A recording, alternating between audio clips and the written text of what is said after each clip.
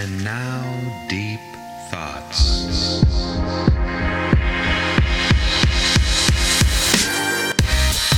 Whoa, that's pretty deep.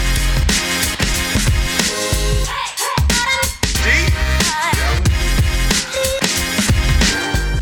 This is the 50th episode of Deep Thoughts.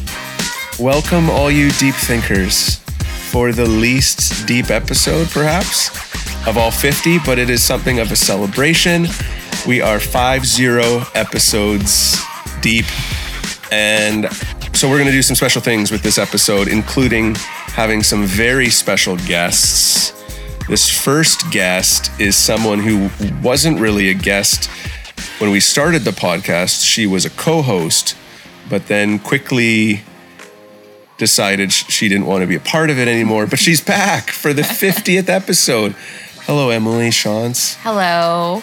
And just to clarify that, I was never a co-host. I did a segment, and I found you very challenging to work with. So why is that? Because you're type A, you have OCD, and you micromanage me. So okay, that's what you say, but I've given this a lot of thought, and it's like I ask you to face the microphone when you talk because that's how podcasts get recorded. Well, you're not in charge. And you find that, yeah. So it didn't really work. And yeah, it was fun in the beginning, but then it was fun for a little bit, but I just, I'm a busy girl. Couldn't fit it in anymore. Yeah, I respect that. And if you hear a rumbling in the room during this whole recording, it's because it's one of those 40-degree days. And so we've got a little air conditioning unit in our room trying to keep us cool. So sorry for the audio quality there. But to reflect back, this is 50 episodes deep. Mm-hmm. Does a certain episode stand out to you as a favorite? Yeah, I mean, I obviously haven't listened to them all. Obviously. Obvious, that goes without saying. Yeah. Why would I? That's a great plug for the show. But no, the one that, and you'll have to remind me of his name. I can't remember it, but it was so wonderful, and I sent it. AJ Swoboda. About deconstruction. After Doubt, yeah. After Doubt, yeah. So I appreciated that so much. I hadn't heard, deconstruction spoken about in such a succinct way, I don't think, but then again, I don't listen to these kinds of podcasts, so maybe I would. But I really appreciated it and sent it to some friends as well, because the way he talked about, people doubting their faith, which we all do, or components of it at different times, in a way that wasn't based in fear, was so helpful, because I think, at least, my experience and what I've seen is that we have knee-jerk reactions when people ask questions, and we go right to, fear, and instead of the thought that it actually may make their faith deeper. He did also define, there is the underbelly to that, which, can go totally rogue, but which is what the narrative is most of the time, right? It's just this fear-based, oh no, they're asking questions, oh no, they're exploring this, but he really brought it back down to, that's okay, that's part of the journey, that's part of faith, and so I thought that was, it was definitely a favorite. That was my favorite one that I listened to. So. This is where you say, what was your favorite, Matt? Oh, right. Okay. I didn't know what. Hey, Matt, what was your favorite? Oh, that's thoughtful. For me, this is a lame answer, but it's whatever the last episode or last interview that I did. Because I get to choose who I talk to and the topics, which is the perk, really the big perk. And so it's something that I'm excited about, somebody I'm excited to talk to. So I just this last week recorded an episode with Rich Velotis, who's a pastor in Queens, New York. And wrote a great book, and it's just like fascinating conversation. So I'm super excited about that. But every time I've walked away being like, oh, that was the best one. Yeah, it's so good. So that's really fun. Apart from favorite episodes, I have a favorite moment, I think, of the entire podcast. And I think a lot of people really loved it. I think it was episode 1 during your segment. You just wanted to share about phrases in the church. Oh, yes. What was the one? I think it was, yes. Was it journey language or coming alongside? Alongside, yeah. So it's been a long time. It's probably been like 2 years since that. Oh. Maybe. Episode, 1.5 years. Oh. So do you have any other? Oh my goodness. Do you have a new coming alongside that's a pet peeve in the Christian subculture? Well, I don't have just one. It's sort of the whole language. No problemo. Doing life together, doing life on life together. We may have talked about that. Even appropriate. No, it doesn't actually. Journey language. Like I get what it means. Oh, seasons. That's the one. And I'm going to feel like I've probably used that because it makes sense. Have you used it in this season? Or? No, not in this season. It makes sense, and I totally get it, just like I get alongside, but stop doing it. Like, honest, when you think about a Sunday morning conversation with somebody, if you actually, let's play a game, and then everybody can have a number. It's like it's like a church drinking game. Yeah, but instead of different. We'll have to think of a fun prize for people. A scoop of potluck instead of a drink. Yeah, so just even brother. You don't like brother. I don't like brother. I think it's weird. Well, it's just familial church language. Yes, that's who we are. That's fine. Sister wife. Okay, stop. So now you're getting me distracted. I was really getting revved up about seasons. So I want everybody throughout your week to count how many times. Okay. Or at least on a Sunday morning, how many times when you're talking to someone, it's been a rough season. Okay, like what do you mean? Like the year, the month? Is that a quarter? Is that a 3-month quarter, like a real season? Right. Or are we in just a really long season right now? We're in a long season of journeying together. So anyways, so that's one for sure. And then you just jogged my memory of that I don't like familial language either. Why not? So I get it. Again, I get it is a family in the context of there's some wackadoodles. Well, that's that's what normal families. Yeah, I don't like it. I don't know why. These are me issues, okay, everybody? They're more me issues than critiques of something that's legit. Anyways, so moving on, my brother. That's weird. No, okay, go next. Well, anyways, that's my favorite. That's my favorite moment, and I think we may have just outdone it and created another really great moment. So that's really good. That's cool. Over to you. Okay, so what should we call this segment here? I don't know. It doesn't need a name. Seasons of life. Andy, put some fun little game show music together right now for Seasons of Life. Seasons of Life journeying.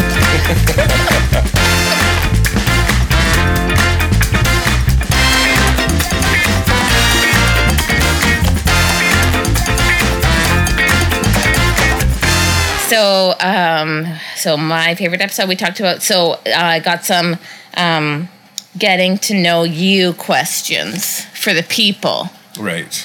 For the family. I don't know what these are, but... Well, I could. We'll see where it goes. I didn't really know. I don't... Okay. You didn't want to put much prep into it.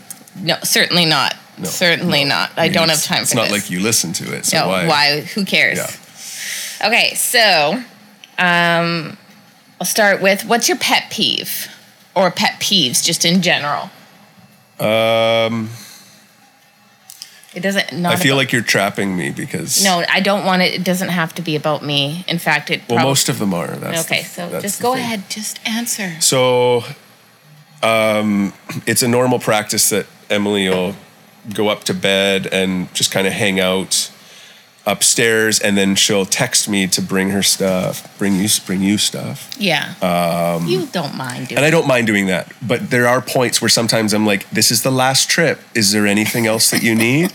And then like 15 minutes. So a pet peeve is like 15 minutes later, ooh, just this one more thing. And it's Yeah, fair enough. Okay. Anything else just for that doesn't involve me? Unnecessarily long meetings. Oh, yeah, that's a problem in the world for sure. It is. There's an efficiency. I'm a person of efficiency to a fault, probably. But yes, to a fault. If there's a hyper relational person, and then I'm like a hyper efficiency person, and they really want to, I find that to be challenging. There's a tipping point for me where I start to get mad and sarcastic. Yeah. Well, that's also, I know this is your part, but that's also a pet peeve of mine. And I heard someone say this somewhere, probably on TikTok or a stranger or, a show I watch. But that the funny part about becoming an adult is you just realize how inefficient everything is. Totally. You're like, oh, wow, that looked like it was like really... well put together. I thought these professionals knew what they were doing, but now I understand. Yeah, we have no clue. Okay, so meetings. What your most embarrassing, we'll say childhood moment, childhood use? Oh, I just did this in this like hot wing thing we did at did you church. Talk about it? For the youth Sunday, I did a hot wing challenge, and they asked me this. So I'll share a different one. So that was the voice cracking. Oh. My voice cracked into a microphone in high school, and I was in grade 9, and that was very challenging. I'll say a young adult one, really embarrassing. It wasn't really appropriate for. You're just gonna check your texts while. Sorry. While we. Well, I know this. Keep going. So I'll share the like young adult when I went for a run. Yes. So because it wasn't really appropriate for church Sunday or whatever. Oh my gosh, I wasn't even expecting. I had a different one in mind. This one. Yeah, there's so many. So the one I had a buddy named Mike, and he was very much a bachelor. So I went over to his house for dinner, and he served me a pork chop and orange juice. That's what we had for dinner. And then I was meeting this girl that I was kind of interested in. I didn't really know, but kind of interested in her. And she was like into running. And I was like, a lot of bravado. I was like, oh yeah, I can run too. And I don't know. I can run faster than you probably, just stupid. So anyways, we decided to go for a run together. So I go to her house, and as I knock on her door, I can feel like rumbling in my stomach. And like, we didn't know each other that well. And I was like, I can't like just come inside and use the washroom. I'm like, hopefully it'll go away. We start running, and we're like 5 minutes in, and I'm dying. And I'm like, can we walk? And so you don't poop your pants. So I don't poop my pants. And so I just looked like an idiot, obviously, and I didn't really want to talk about what was going on. I was very embarrassed. And so she just assumed I couldn't run for more than 5 minutes. And then we started running again. And then I saw like a outhouse. What are those, Johnny? What are those things called? Like a porta potty? Porta potty. And I was like, I don't really want to use that with her like standing right outside, because this pork chop orange juice combo is lethal. So we ended up running and like going off. I like led in a direction towards a friend's house, and I just went inside the house, and I was like, and I remember like going, I got to go to the washroom, and she had a like kind of a look of disgust, and she's like, I'll wait out here. Oh my and then gosh. I came back out 10 minutes later or so. Oh my and my friend's little brother was showing up with his friends, and I was like coming out of the house from using their washroom, and it was very embarrassing. And that was the last time I just walked away from any potential that might have been there. Yeah. And you know what? That was the Lord's providence, Emily. Oh my gosh. You know what? I've heard this story many times, of course, and it never ceases to make me both be totally repulsed and laugh very hard. It's so funny. And we should mention too, the girl that you were interested in is, we know her, right? So I've seen her a couple times, and we've reminisced on this this diarrhea. Yes. courtship, if you will. Yeah, for a brief minute. Okay. Did you think I was going to tell the peeing my pants in grade 2? Yeah, we'll save that for another time. There's a theme there. So, okay. Gray sweatpants. I know. Slowly getting darker. Yeah. Okay. What is your favorite meal? Ooh, that's tough. Honestly, I think because it has to do with a context. Actually has to do with the season, Emily. The season being literally summer. My favorite is for my birthday, August 6th. I ask you usually to make homemade burgers. Yes. And then we have corn on the cob. Yes. And it's just the best. That's probably that's what I thought the one. You'd say. Yeah. Okay, and then the last book you've read. Like not for learning, like just a book that you're like, oh, I love this story, I'm just gonna read it. Oh, I can't remember. Yeah, I only read so theology books. So funny. What's the last theology book you've read? I'm not a pastor. We're the opposite. You read great novels, and I read dense theology. Yeah, and highlight it like that. Well, that's how it's for memory. It's for retention. Yeah. So I think that's all I've got for getting to know you. And this has been Seasons. What is it? Seasons in Our Lives.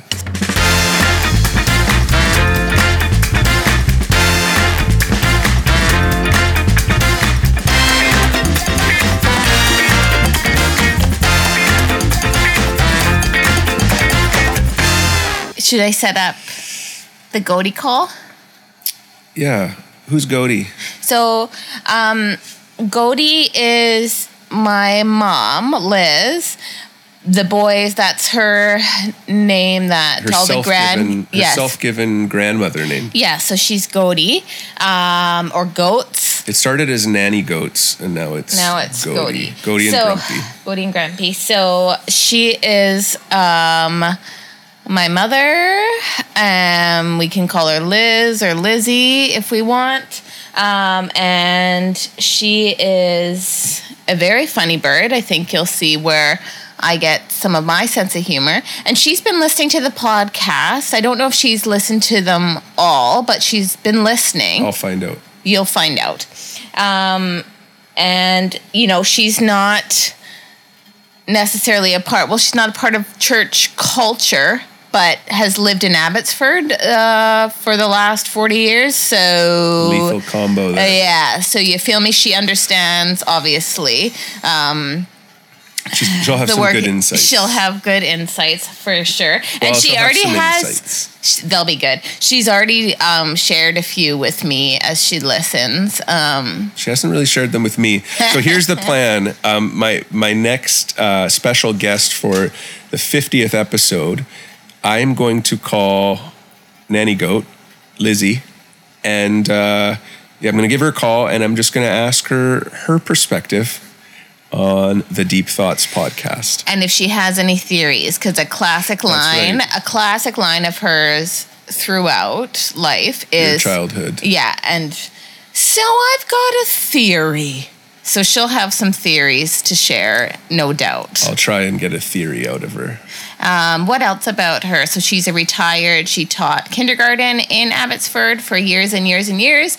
And then she was a vice principal and then a principal out in Surrey. She's retired now. She loves to garden. She has a little flower stand. Or had one at the end of her driveway. She loves to bake. She loves to host. She throws a great themed party. That's true. She's a pretty classes.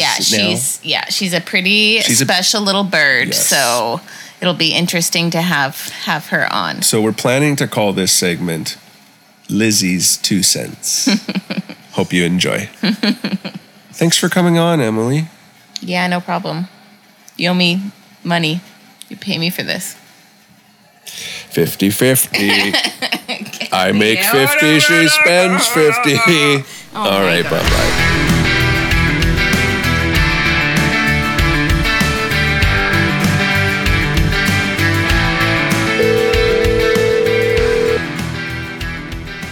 Well, Gody, I wanted to give you a call, and I know you've been listening to Deep Thoughts, and I just thought I would get your thoughts on the podcast because we're celebrating our 50th episode, doing some special things. So my first question to you is, have you listened to all 49 episodes? Oh, man. That's it. Okay. No. Short answer. But here's what I do.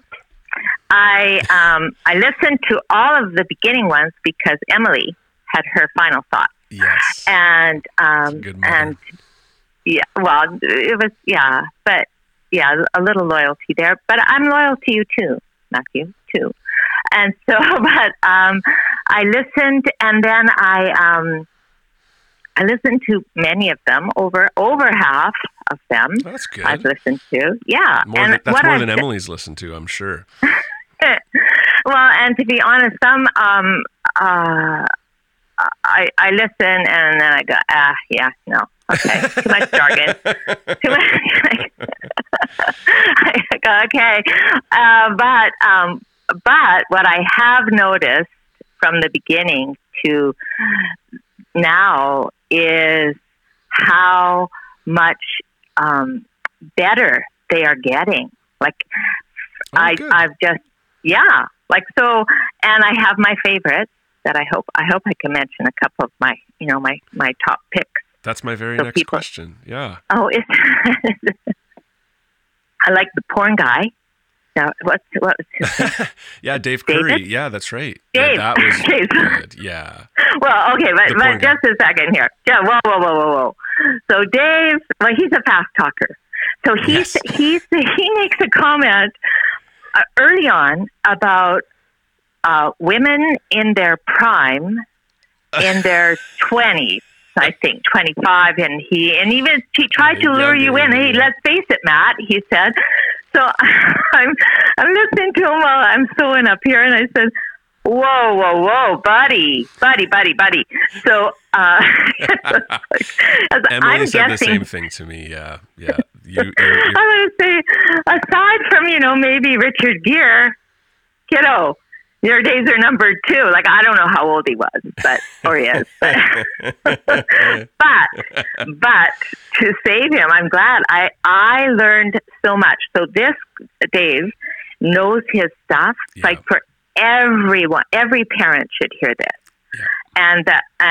And what I liked about the information he shared, it was based on science and brain research and statistics. Like, it was like 9-year-olds have already seen porn. Yep. Like, parents, everybody needs to hear that information. So I really enjoyed his. The porn guy, yeah. The porn guy. And Rachel, she's a recent one. Mm-hmm. On same-sex relationships, and to be honest, I wasn't real clear. So when I was out at your place, because you've got a nice stack of books in your living room, mm-hmm. and when I was watching The Boys, I thought, this looks interesting, and so I was kind of flipping through, and so it wasn't really clear to me, but in a quick flip through. So I was really looking forward to. That's called snooping. Yeah. I even asked Emily when she came home. I said, "So, have you read this book?" And she's like, "What? What book? Oh no." So I'm snooping as I'm hiding little trinkets for you guys. That's right. So. Yes. It's an ongoing game. So I'm hoping. Actually, stop just for a second. Did you leave a pen that's a level and a measuring stick and works on an iPad? Did you leave that pen? Yeah. Okay. Yeah. We were like, where did this come from? It was less trinkety than some of the other things you've been hiding around our house, like a little porcelain bunny or something. But anyways, it's so funny. Well, so people know we're moving, and when I asked you guys if there's anything you'd like, Emily gave me, as we downsized, Emily gave me a hard no, didn't want any of our old junk, and so I've taken it upon myself to hide a little trinket every time I'm there. And I think we did want had the wicker. We did want the wicker love seat, I think. Oh. So okay. the only thing we really want hasn't shown up yet, but you know what? That's okay. Okay, so back to Rachel. So I'm hoping for Rachel. I just sense Rachel has another book in her. I don't know. I'm just hoping that maybe 5 years from now, you might do a touch base. Where are you now, Rachel? And hear what she has to say in her journey. Yeah. I was surprised that but it was good to hear at the very end, I think, of her interview. She clarified, this is me and my journey. This is not right. That was nice to hear. Yeah. Well, thank you for letting me give you a call and being willing to come on. I'm calling every single listener, just checking in to see how they like the first 50. Thank you, Godi. Okay.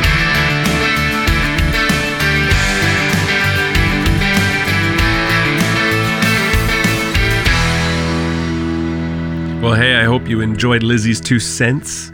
I feel like she kind of held back a little bit to be nice, which I both appreciate.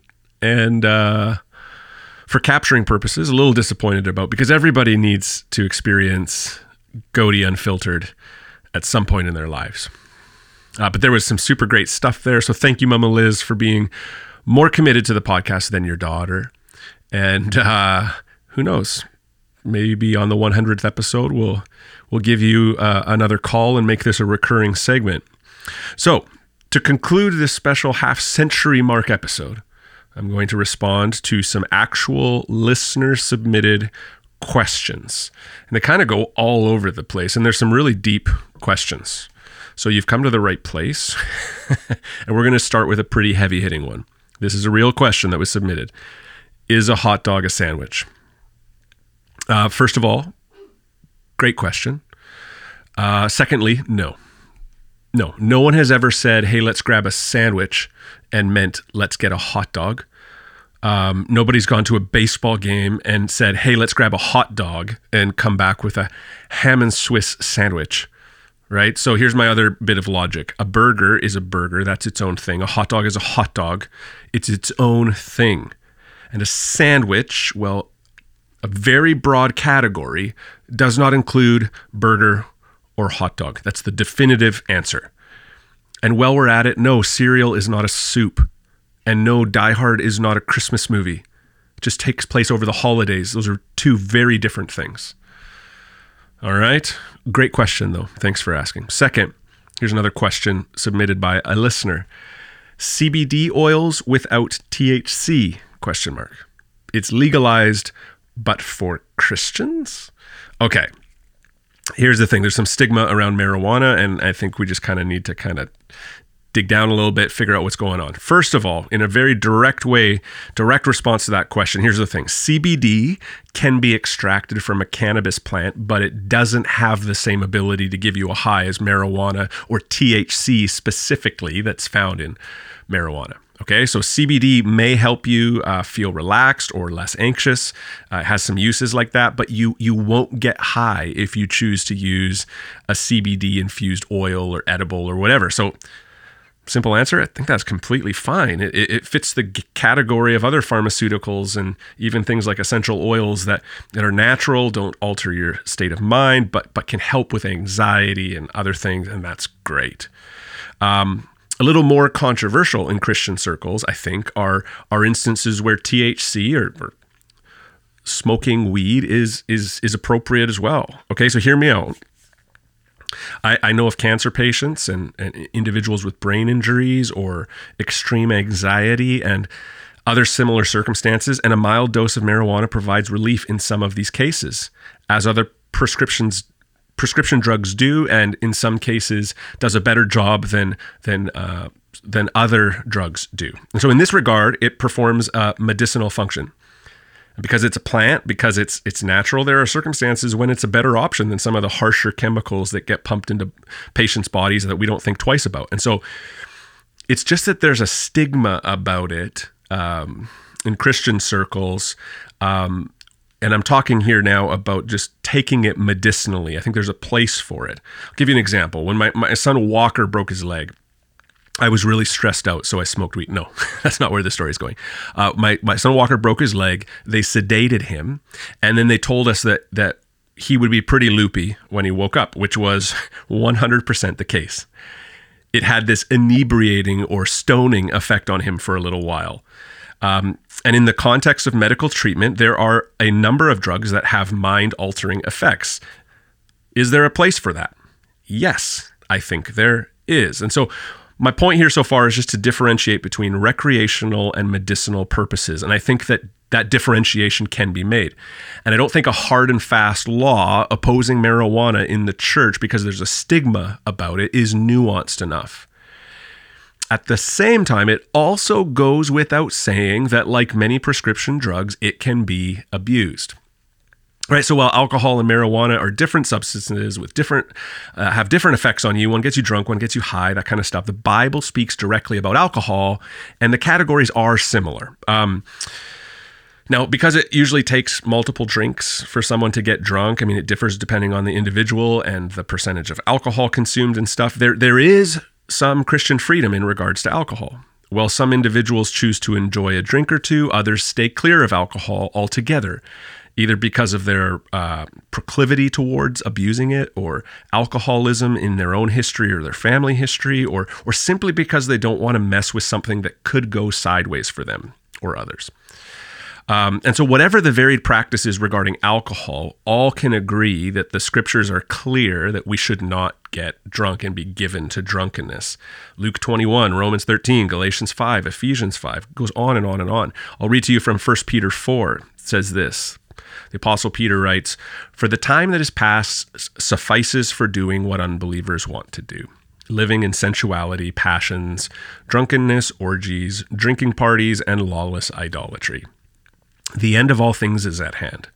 Therefore, be self-controlled and sober-minded for the sake of your prayers." So throughout the New Testament, I just gave you one example of it, we are exhorted to be sober-minded. Why? Because God is the fun police? No.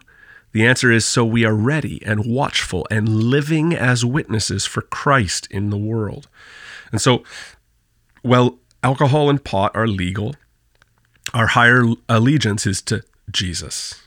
To be Christians means literally to be little Christs, living fully alive to his reality and for his glory, who witness to him with our lives and find him to be our all-satisfying treasure. So just to summarize a little bit of, I think we need to have Christian wisdom around this. Some medicinal circumstances totally make sense without, of course, abusing it.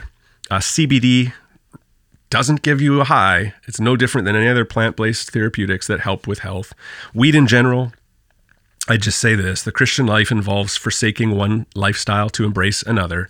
It's a call to awakening, not numbing, to enlivened senses, not altered senses, to vibrancy, not escapism, to the reality of Jesus, not reality distorting substances. And so that's sort of the New Testament call there. And so we should tread wisely with those, but not set up legalistic laws about you can never.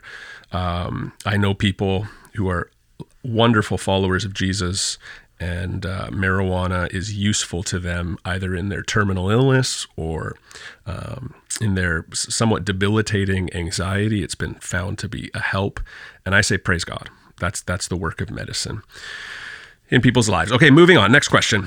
Would you counsel a couple in an unhealthy relationship to stay married? Wow, this is a huge question. And not an easy one to really respond to in a setting like this.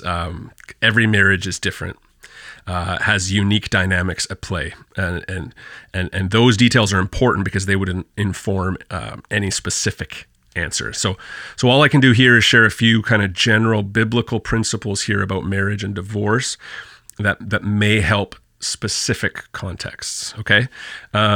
Now, because the question is asked specifically about an unhealthy relationship, the first thing that should be said is that individuals' safety is the top priority. I would never advocate for someone staying in an abusive home that is unsafe. I think specifically of women and their children. I would never advocate for that. Well, the Bible says we shouldn't get divorced, so you can't leave. Like, that's toxic. There are abusive situations where separation is the wisest, most loving, and godliest thing to do. And so just generally speaking, when a couple goes through marital strife, separation, or are in the process of divorce, whenever I come into those kinds of situations, my goal is to help provide rounded care to both spouses that includes support, listening, and godly counsel. And the big aim is to minister to the couple with the goal of the marriage being restored. Even above that is just each one of them, their faith really coming alive and kind of confronting the situation that they're in, because Jesus can do amazing things in those situations. And so that doesn't mean that they always have to stick it out under the same roof through everything. There's unique dynamics where that's not the wisest thing. But why is that the goal? Why is that the goal that we aim for marriages being restored? Well, God made marriage. And it even says in the Bible that God hates divorce. Now, why is that? Well, marriage is meant to be a picture of God's covenant with his people. And since that's the case, we aren't to treat marriage cavalierly and give up on marriage flippantly, because it cost God everything to love us and keep his covenant with us. In Matthew 19, we read about Jesus being asked by a group of Pharisees if it's lawful for a man to divorce his wife. And this was a really hot button discussion at the time. It was asked that way, is it lawful for a man to divorce his wife? Because at that time, women weren't able to divorce their husbands in that ancient society. Only men were. And there was this big debate at the time between the Pharisaical parties. Certain rabbis who trained disciples landed in different places on this huge debate. The school of Shammai says a man may not divorce his wife unless he found unchastity in her. Okay, so some of the Pharisees were trained by a rabbi who said, there are no circumstances except for adultery that you can divorce your wife. Meanwhile, the school of Hillel says he may divorce his wife even if she spoiled a dish for him, even if she burnt supper. Rabbi Akiba said at the time he may divorce her even if he found another fairer than she. So this was the debate at the time.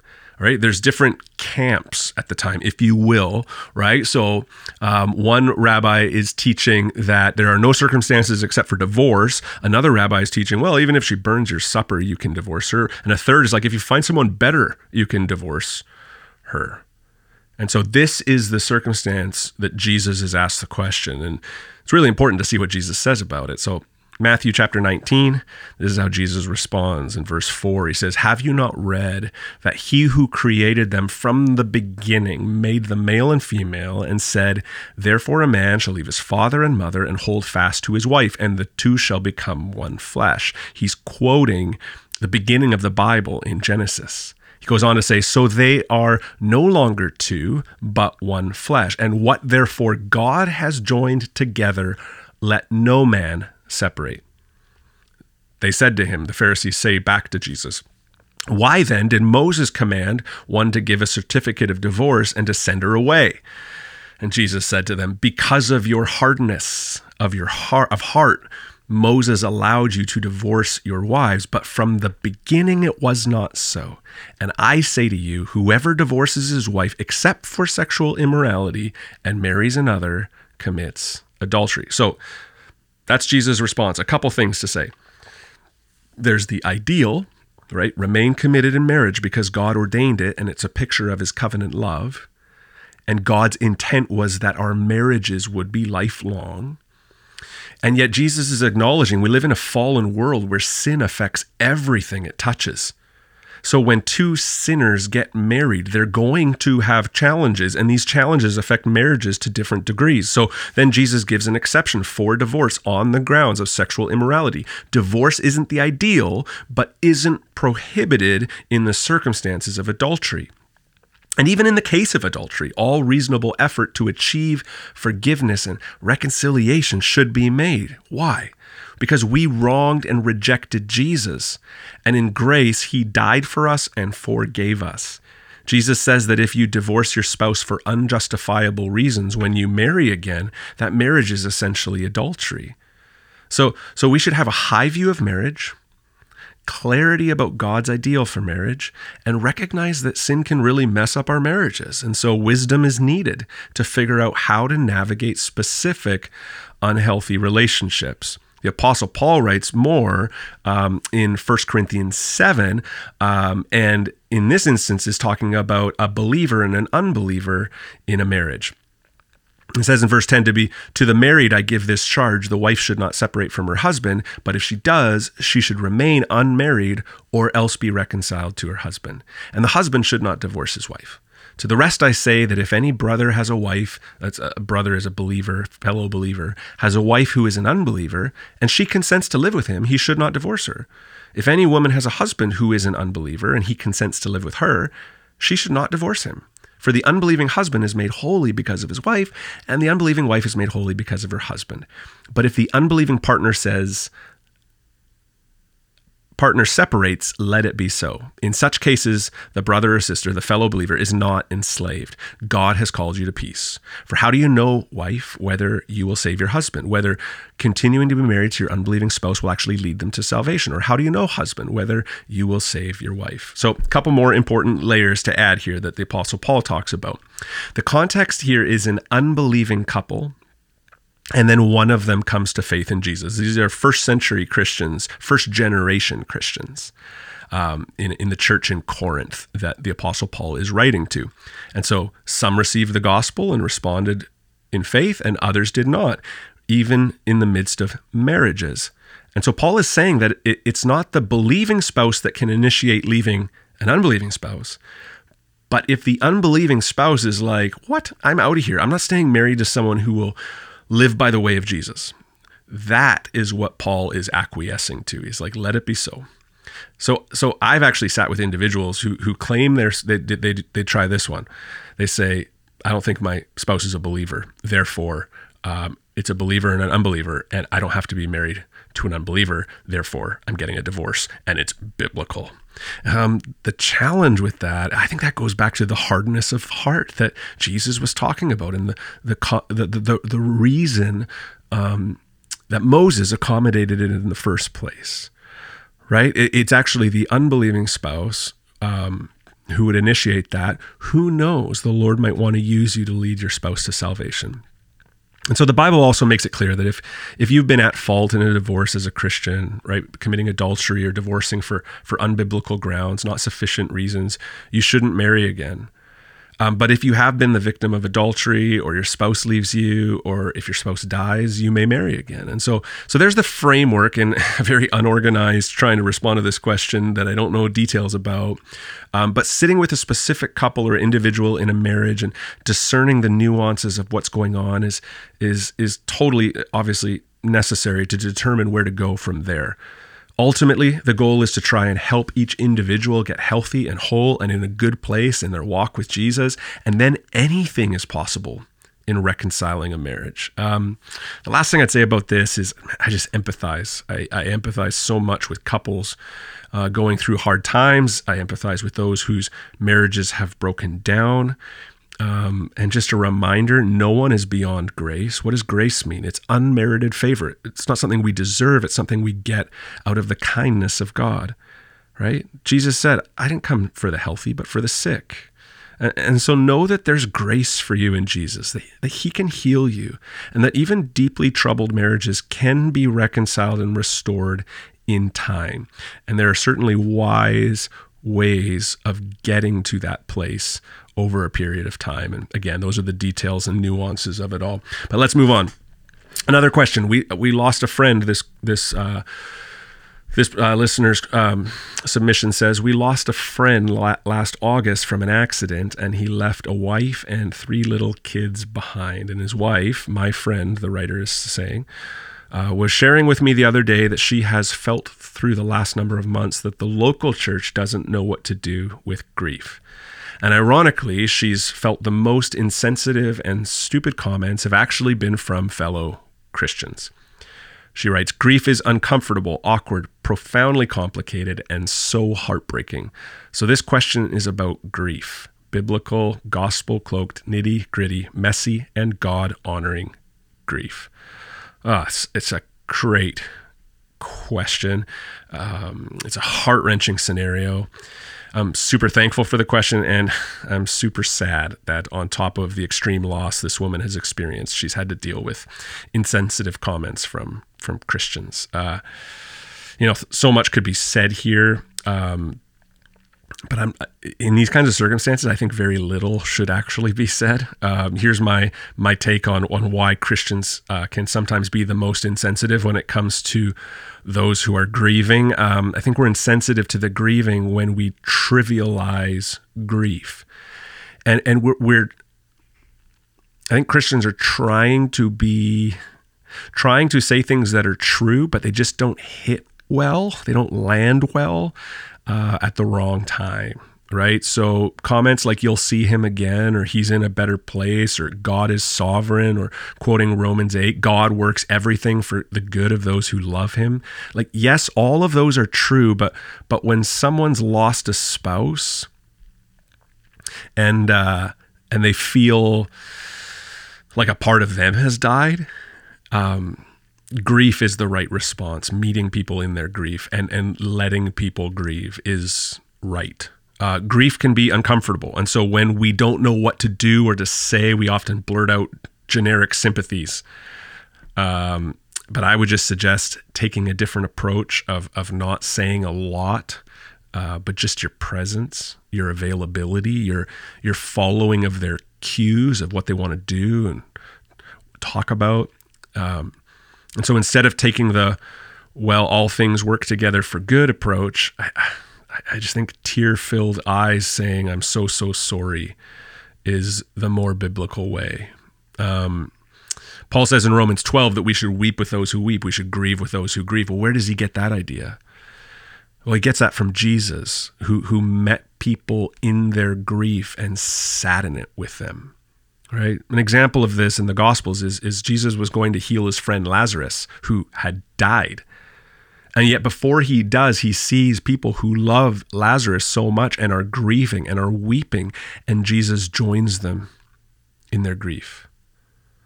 So yes, as Christians, we believe that heaven is real, that eternity will set everything right, but we need to give each other permission to ache sometimes in the meantime.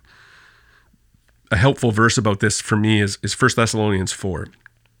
The question is sort of like, what is biblical, or what is kind of gospel-soaked grief? Like, what does it look like to grieve well as Christians? And I think part of it is just like we need permission to grieve ugly, It's a messy and sad time, and we don't need to have it all together. 1 Thessalonians 4 tells us that we are to grieve as those with hope. I think that's the key. So you want to know how to walk through godly grief yourself, or how to support those in the church who are grieving. The first thing that we are to grieve as those with hope means is that we are to grieve. We grieve. It's not super spiritual of us to try and be stoic when loved ones die, or force ourselves to only look on the bright side. We feel pain. It's the human experience. We feel loss. And it's not helpful at all to try and get those grieving to cheer up, right? Death is not natural. Death is not right. Death is a result of sin. Death is a great evil, and we should grieve profoundly and fully when it confronts us. Jesus approached the tomb of his friend Lazarus and weeps with the weeping.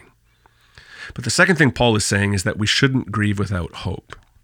There is a point in our grief that grief without hope leads to bitterness.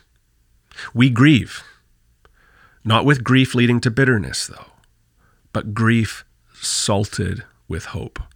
What Paul is telling us is that the gospel equips us to be hopeful grievers. What does it look like? Hopeful grievers. We grieve, but not as those without hope. Simply put, sit quietly, share in their grief, indicate you're there. It's helpful sometimes to seek to intuitively just do some of the things for the person you're pretty sure they'd appreciate. Just go about doing those things, bringing a meal, doing some laundry, cleaning something, helping out with errands, right? Instead of, hey, if there's anything I can do, just let me know. That grieving person will rarely be like, hey, could you do this specific thing for me? They're just usually like, okay, thank you. And of course, stay away from trite, insensitive comments. It's hard. It's just hard. And we're not great at grieving in our society. We don't do grief well. I think we kind of just need to slow down, get quiet, be present, and let the Holy Spirit prompt us to be real good at care. Next question. How should I approach conversing and living with family and friends from different religions or atheism? It's a great question. Again, these are general, and so personalities and circumstances and belief systems vary so much. So I'm just going to try and give you some general principles that hopefully are helpful here. The first thing I would say is be inquisitive. Be inquisitive for a couple reasons. One, if you hope to share your faith beliefs with them, it's courteous and appropriate to let them share theirs. And so be inquisitive, ask them questions. Also, hearing their worldview, hearing their beliefs, where they're coming from, will also help inform you of how you can effectively engage with them. And so be inquisitive, ask good questions. If they ever ask you a question, that's a big deal. And so treat it with care and stay on topic with the question. Right? People's faith questions are usually the roadblocks they have in front of them to Christianity or to Jesus. And so when they pose that in a question, well, I don't know if I can believe in a God who isn't just. Like, I don't think he's just. I don't think this story makes sense in the Bible, or this or that. I like the Christian sexual ethic. I have a problem with that. Well, we don't need to necessarily answer some other questions. I think that's the question plaguing them. And if they ask a good question like that, it's a huge deal. Treat it with respect and recognize that it's probably one of the barriers between them and trusting in Jesus. Another thing I would say is learn more about world religions and atheism. Atheism, of course, is a belief structure of its own. It's the belief that there is no God. The lion's share of people on the planet today believe there's a God or gods. And throughout history, even more so. Atheism is a relatively new and relatively small thing. And so the burden of proof actually lies with the atheist to prove to history and the majority of people on the planet that, like, there is no God. Where do you get that idea, right? And so obviously courteously and stuff, but we have to recognize everybody has a belief structure, everybody. And so here's the thing. Many Christians know lots about Christianity and nothing about other religions. And that's just going to severely limit your ability to effectively witness to them. Right? You're going to approach engaging a Muslim in a conversation about Christianity very differently than you would engage an atheist. You actually share a lot of common ground with a Muslim, but also some extremely diverging convictions in particular areas. And so those are all going to land differently. So learning more about world religions will be helpful. Last thing I would say is focus on Jesus, right? Christianity is about Christ. And so it's helpful to laser our focus in. And also, I try and make this a point of my ministry. I hope people can notice it's a point of my ministry. That's my prayer so often, is a goal to show the beauty of Christianity. So often Christians are known for what they're against, what they oppose. Well, what are you for? And so my encouragement is focus on Jesus and show people how it's beautiful. Lead them to say, I wish that were true. That's such a stunning picture you're painting. I believe that Christianity does that.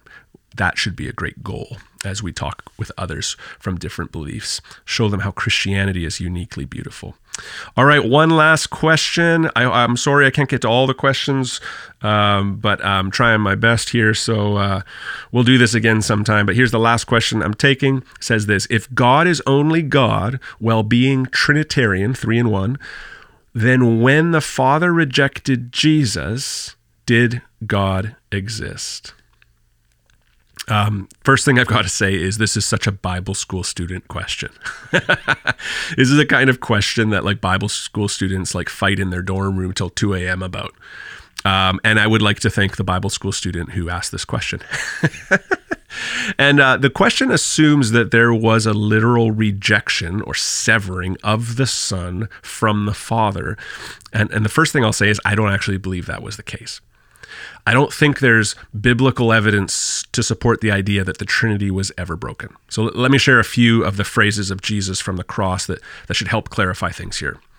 On the cross, Jesus calls on the Father to extend forgiveness to those who crucified him, saying, "Father, forgive them, for they do not know what they are doing." On the cross, Jesus is communing with the Father. Then Jesus tells a criminal hanging on a cross next to Jesus that he will be with him when he comes into his kingdom, saying, "Today you will be with me in paradise." Okay, that doesn't sound like God-forsakenness. He's communing with God from the cross, and he's saying the day of his death, he will be in his kingdom in the presence of the Father. Jesus famously quoted Psalm 22 from the cross, and this is where we get a lot of the idea from that there was this severing of the Trinity. When Jesus says from the cross, he's quoting Psalm 22, my God, why have you forsaken me?" And we need to look at Psalm 22 to realize everything that's going on there. It's the cry of an anguished psalmist who felt abandoned by God, but goes on throughout the psalm. He feels abandoned, but goes on throughout the psalm to acknowledge God's presence. And the psalm ends on a note of triumph, saying, "O you, my help, hasten to my assistance. For he has not despised or abhorred the affliction of the afflicted, neither has he hidden his face from him. But when he cried to him for help, he heard." In John 19:30, Jesus cries out that all has been accomplished with these words, "It is finished." That's a statement of triumph. In Luke 23:48, we read that Jesus said from the cross, "Father, into your hands I commit my spirit." That's not an indication of broken union. In John 16, Jesus speaks of his impending death and that even though he'll be abandoned by others, he said that in verse 32 of John 16, "Behold, an hour's coming when he has already come for you to be scattered, each to his own home, and to leave me alone. And yet I am not alone because the Father is with me." He's saying that at his crucifixion, he'll be abandoned by his followers, but not by his Father. Theologian Paul Copan adds this argument: dividing God into parts is not possible metaphysically. Talk about a deep thought. Just try and think about that. By his very nature, God is necessarily triune. So the deep, unbreakable interrelationships between the persons of the Trinity have mutually indwell one another from eternity, and they are necessarily bound up with each other. The persons of the Trinity are not detachable parts of God. And so it's important for us to get this straight in our minds. It's important to realize that God is one God, 3 persons, Father, Son, Holy Spirit. And the saving plan of the Trinity before the incarnation was mutually agreed upon by all persons of the Trinity, right? So the wrath of God isn't opposed to the love of Jesus, for example. That's a false dichotomy. John 3:16 reveals the love of the Father, and Revelation 6:16 reveals the wrath of the Son. Okay, let me put this all together. Okay, I could go on and on. I could nerd out on this, so thank you for the question. Let me tie this all together. 2 things. First, Jesus could not be the unblemished or perfect sacrifice if he did become stained by sin. And so where the argument, I think, goes wrong is, well, God cannot sin. So if Jesus became sin for us, then God the Father must have had to turn his back, reject the Son. But here's the thing. It's precisely because Jesus is the spotless Lamb of God that he could be the perfect sacrifice. Jesus is a sinless but sympathetic high priest. It's not that he literally became sin, but that the one who knew no sin became a sin offering on our behalf to reconcile us to God. So that's the first thing I want to say. Here's the second. Yet, we can still speak of a kind of abandonment. I think there's a figurative thing going on there without speaking of a broken Trinity, right? Jesus identified with humans in their feeling abandoned, alienated, scorned, humiliated, shamed, even experiencing death. That's lonely. There's a sense of abandonment to that. But this was a voluntary self-identification with sinners as our faithful high priest. So the Father allows his Son to die rather than shielding him from it. But we also need to remember at the same time, in Jesus' own words, that Jesus laid down his own life of his own accord. And so there's no break in the Trinity, no rift in the Trinity, and yet it's accurate to say that Jesus became sin for us and experienced the rejection of the Father, or a silence, or even a sense that the Father turned his face away, as the modern hymn goes, but only by mutual agreement and participation as the unified Trinity. That was a deep question. I think it bored a few of our listeners, or most of them, to death, but that was deep. Thank you for the questions. Thank you for all those questions. To all the listeners, thank you for taking this journey with me in this season. And if you didn't come alongside, there'd be no reason to make this podcast. So thank you for listening. As always, you can help us get the word out by leaving an honest 5-star review on Apple Podcasts, by commenting on Apple Podcasts about how truly deep and faith-enriching it is in your life. That's helpful. It flags the podcast more, that gives it traction. Posting about it on social media, or posting episodes, and then sharing episodes with people in your life who would enjoy and be helped by them. Thank you for listening to 50 episodes, or like 8 of them, Emily, or whatever it was. Thank you for listening to Deep Thoughts. I hope it helps you in fostering deep faith. It's very deep. Thank you.